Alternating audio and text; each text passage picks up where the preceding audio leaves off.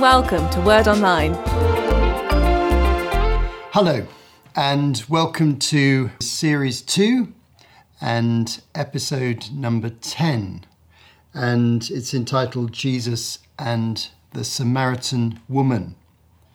We're still in the narrative of John's Gospel, where we've been for a few episodes as John carries the story forward for us. And we're going to be turning in a moment to John chapter 4, where we'll be reading the remarkable story of Jesus meeting a Samaritan woman and some very surprising outcomes in her life and in the community.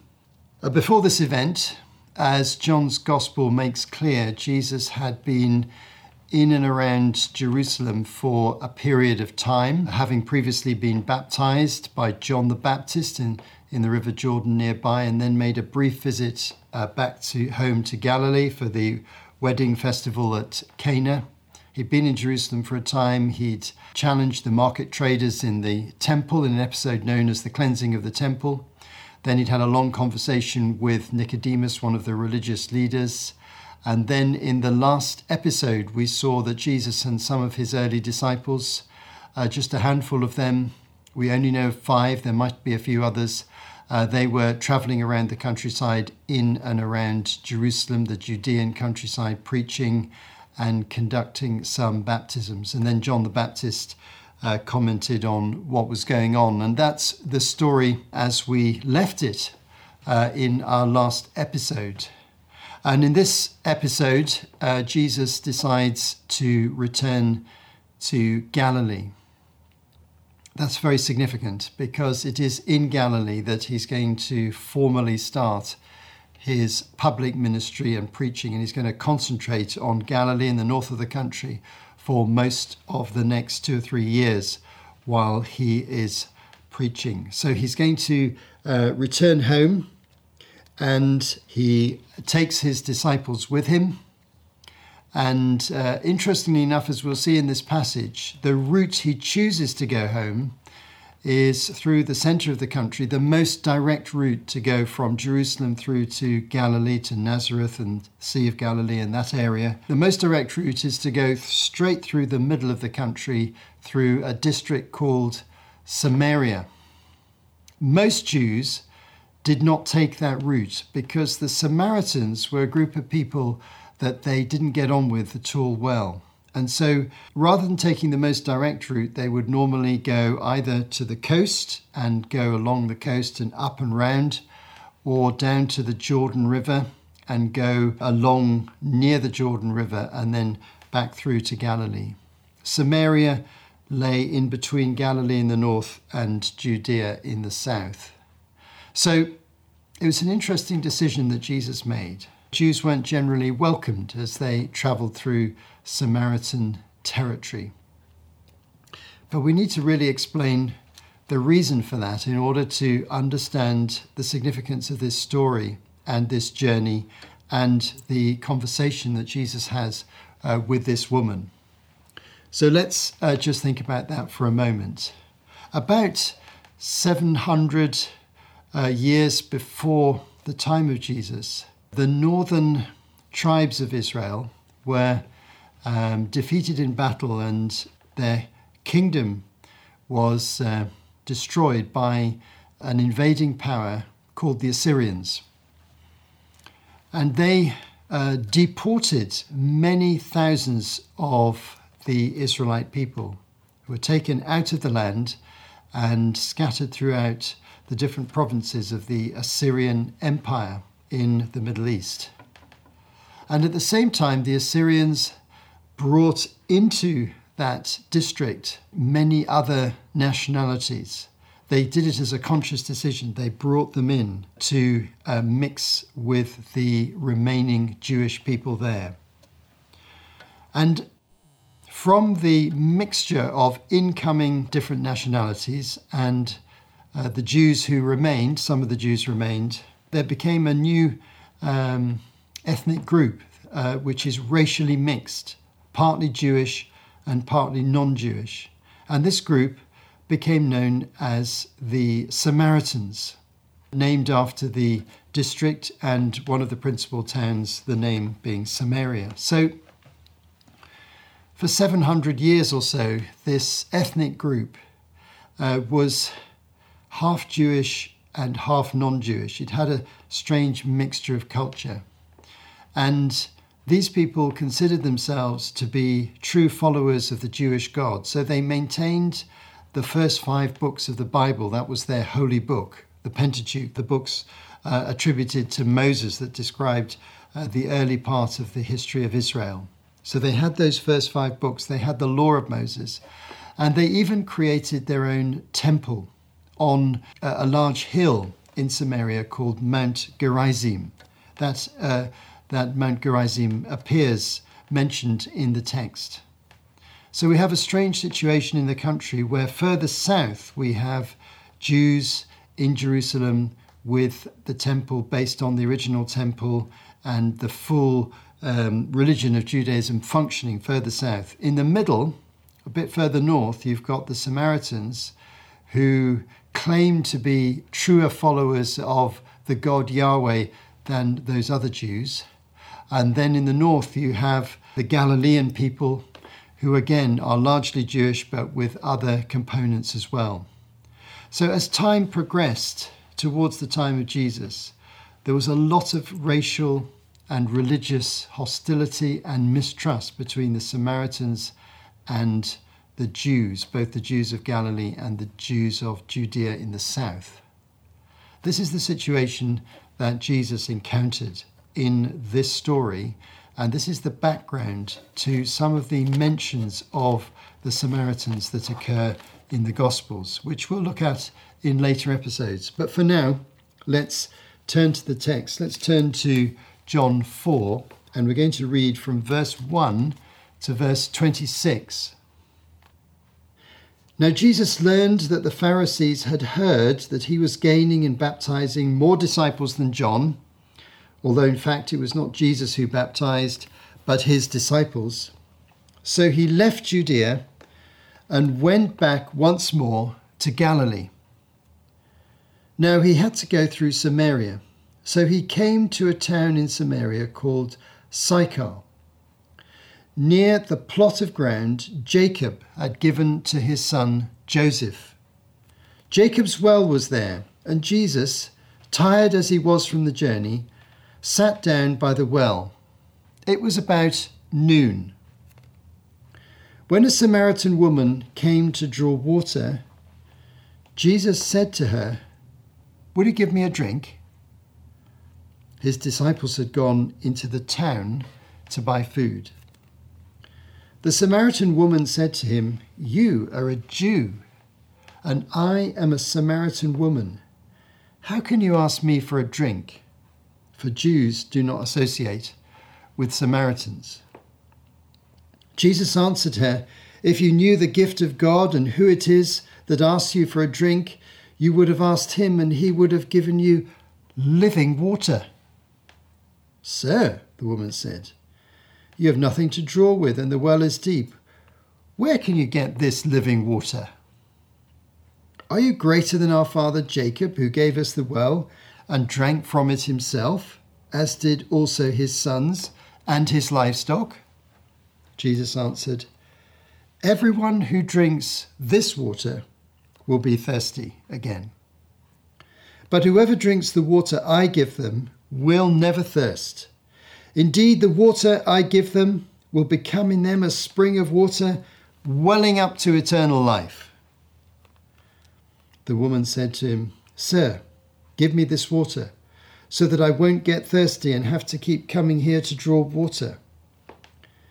He told her, "Go, call your husband and come back." "I have no husband," she said. Jesus said to her, "You're right when you say you have no husband. The fact is, you have had 5 husbands, and the man you now have is not your husband. What you just said is quite true." "Sir," the woman said, "I can see that you're a prophet. Our ancestors worshipped on this mountain, but you Jews claim that the place we must worship is in Jerusalem." "Woman," Jesus replied, "believe me, a time is coming when you'll worship the Father neither on this mountain nor in Jerusalem." "You Samaritans worship what you do not know. We worship what we do know, for salvation is from the Jews. Yet a time is coming and has now come when the true worshippers will worship the Father in the Spirit and in truth. For they are the kind of worshippers the Father seeks. God is Spirit, and his worshippers must worship in the Spirit and in truth." The woman said, "I know that Messiah, called Christ, is coming. When he comes, he'll explain everything to us." Then Jesus declared, "I, the one speaking to you, I am he." This really is a very dramatic story. And there's a social tension in this story from the very beginning, because Jesus has paused on the side of the road. His disciples have gone into the nearby town to buy bread, as the text says. He's resting by the well, and wells were important meeting places in those days. They still are in some societies in the developing world. Wells or fountains are very important places to meet. And in those days, it was a social meeting point. And he's just resting there. But of course, he can't drink from the well because he's brought no water carrier with him. He has no way of accessing the water from the well. And so hence his question to this woman who comes up to the well at this particular time. But there are two tensions going on here. There is, first of all, the tension between Jew and Samaritan, but also the tension between man and woman. In those socially conservative societies, men and women only related to each other publicly in very limited ways, such as we find in some conservative societies even today.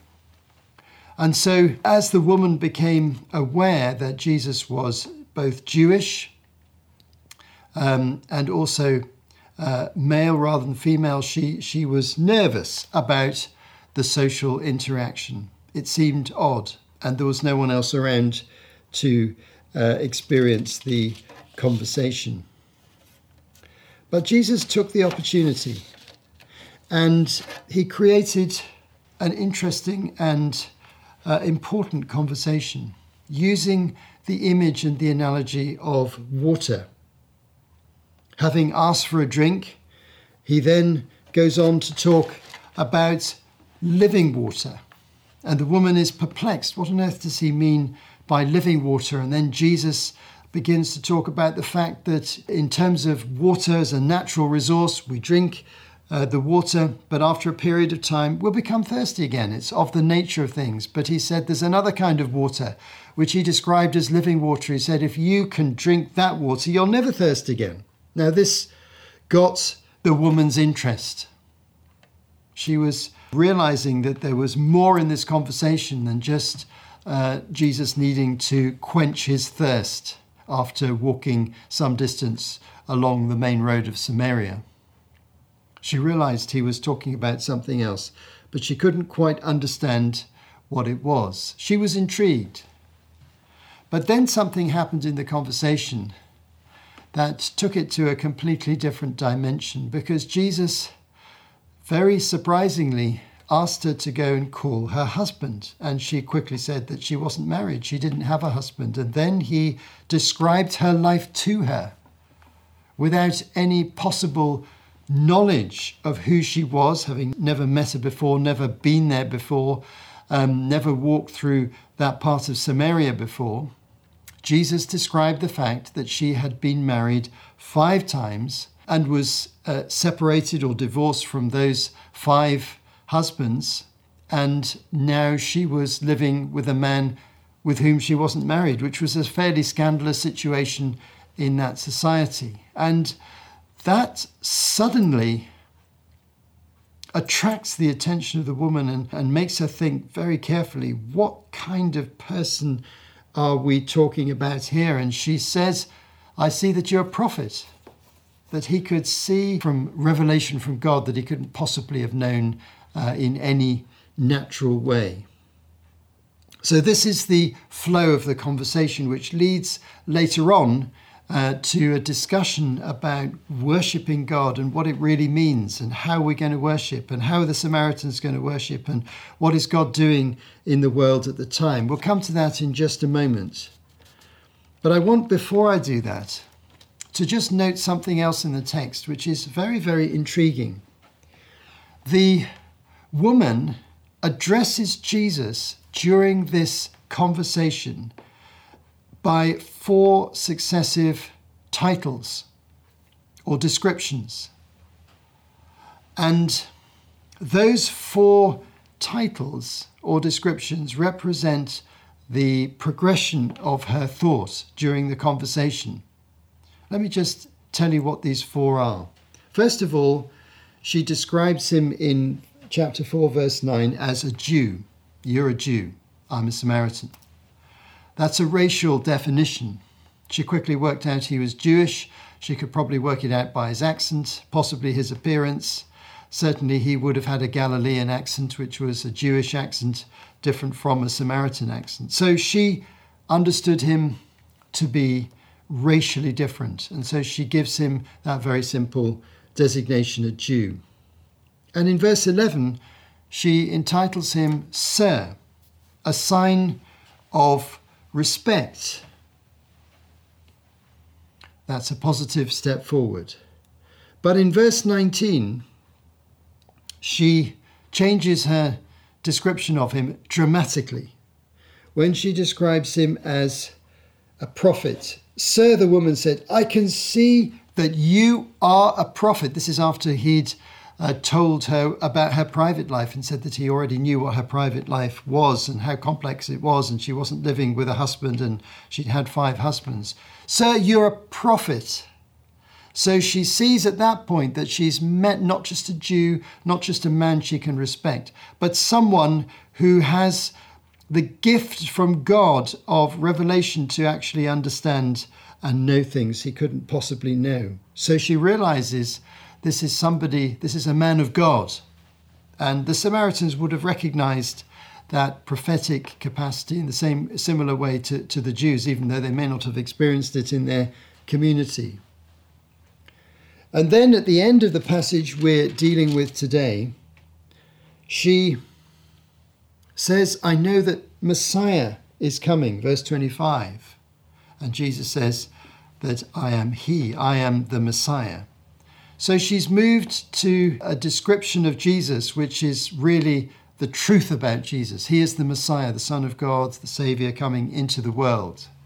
So in the conversation, it's interesting to note, she's moved from calling Jesus a Jew, which, by the way, could be a term of disrespect because the Samaritans didn't like Jews, then to the term Sir, then to the term prophet, and then to the term Messiah.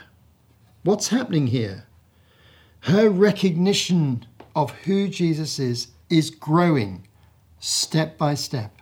And by the end of the conversation, she's beginning to think, this is the Messiah. And by an amazing chance, I've met him at the well just outside my town.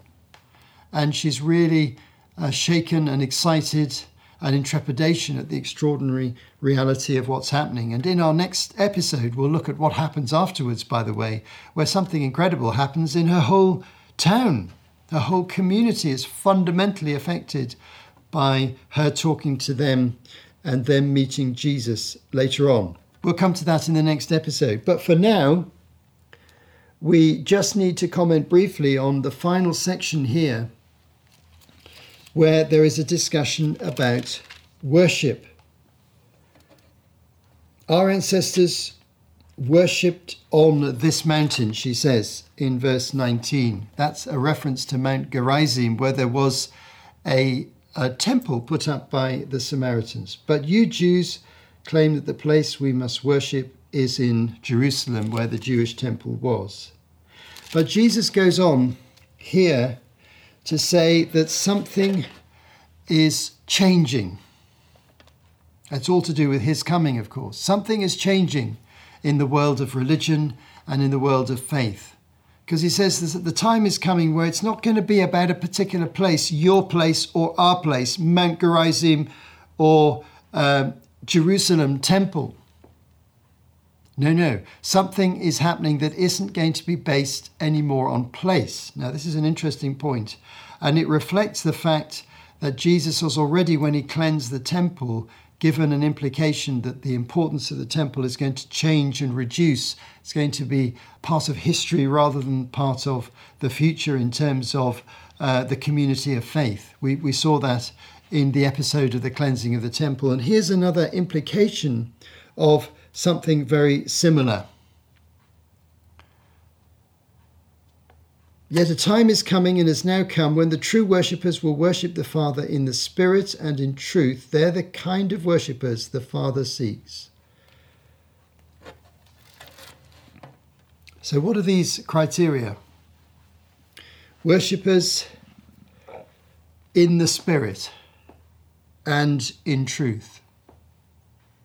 These are two vital pillars of true Christian faith. We know that the truth is the message of Jesus, the full gospel of Jesus, which is being revealed step by step in the story. The fact that he's the Son of God who came into the world, who died for our sins as a substitutionary atonement, and made it possible for us to be forgiven, to repent, to believe, to receive the Holy Spirit, and to receive eternal life. The truth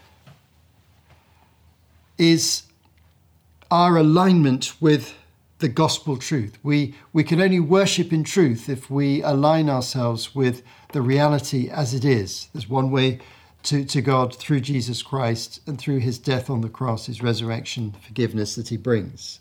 So that's the truth component in simple terms.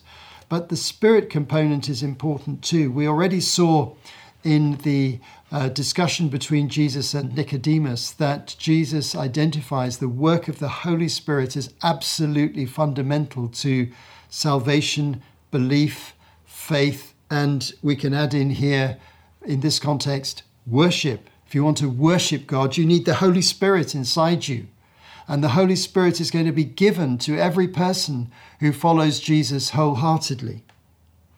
And these truths are just beginning to come to the surface in this very brief discussion with the Samaritan woman. It's difficult to know exactly what she made of all that because we're not told. But she's beginning to see that Jesus is not only a prophet, he's probably the Messiah. And faith is growing within her even as the conversation continues. A very exciting story.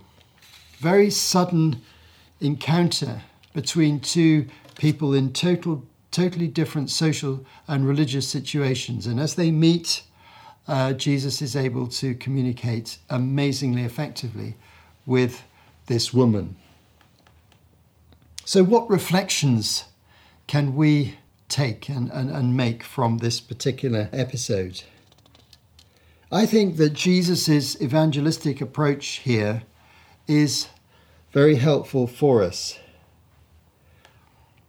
He takes a natural point of contact. He finds common ground, the discussion about water and the well. He has what can only be described as a prophetic conversation where he's able to see into this woman's life and her background and talk about it. And he introduces truth step by step during the conversation.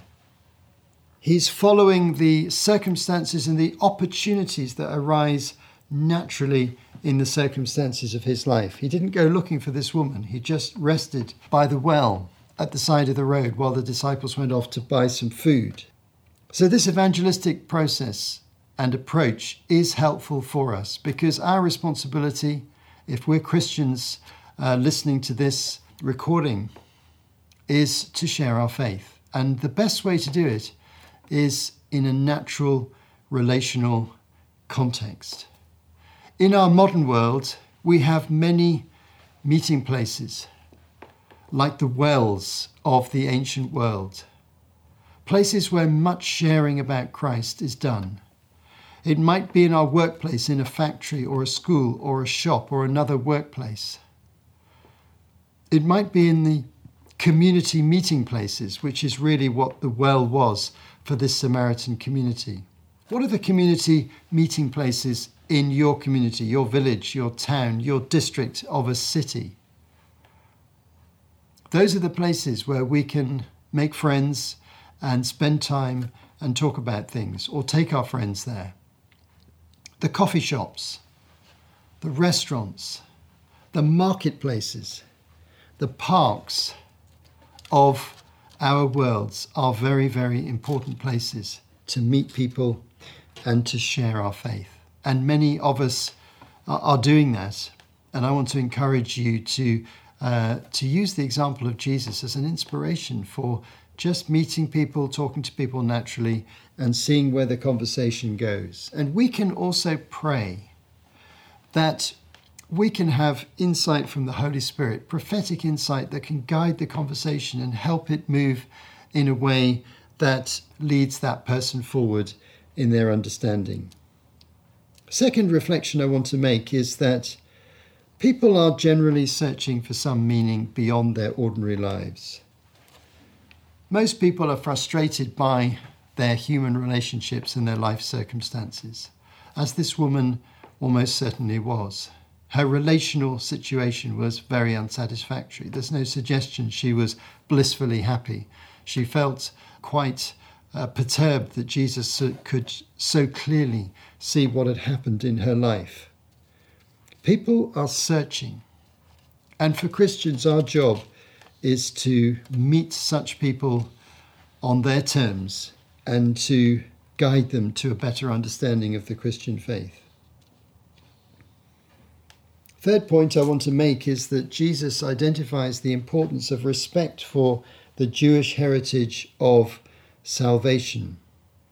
He says in verse 22, salvation comes from the Jews. Now, one of the themes that you'll find in this study of the life of Jesus is the fact that I will emphasize what the Gospels emphasize, is that the Jewish heritage is tremendously important. The Old Testament heritage, the covenants, the history, the ancestry of Christ, his Jewish background, the prophecies that shape his destiny and his messianic mission. So we do well to respect that Jewish heritage, which for us means two things in particular. One is engaging well with the Old Testament, and the other is resisting modern ideas of anti-Semitism. God has loved the Jewish people and revealed himself to them and given them the responsibility of sharing what they know with the rest of the world.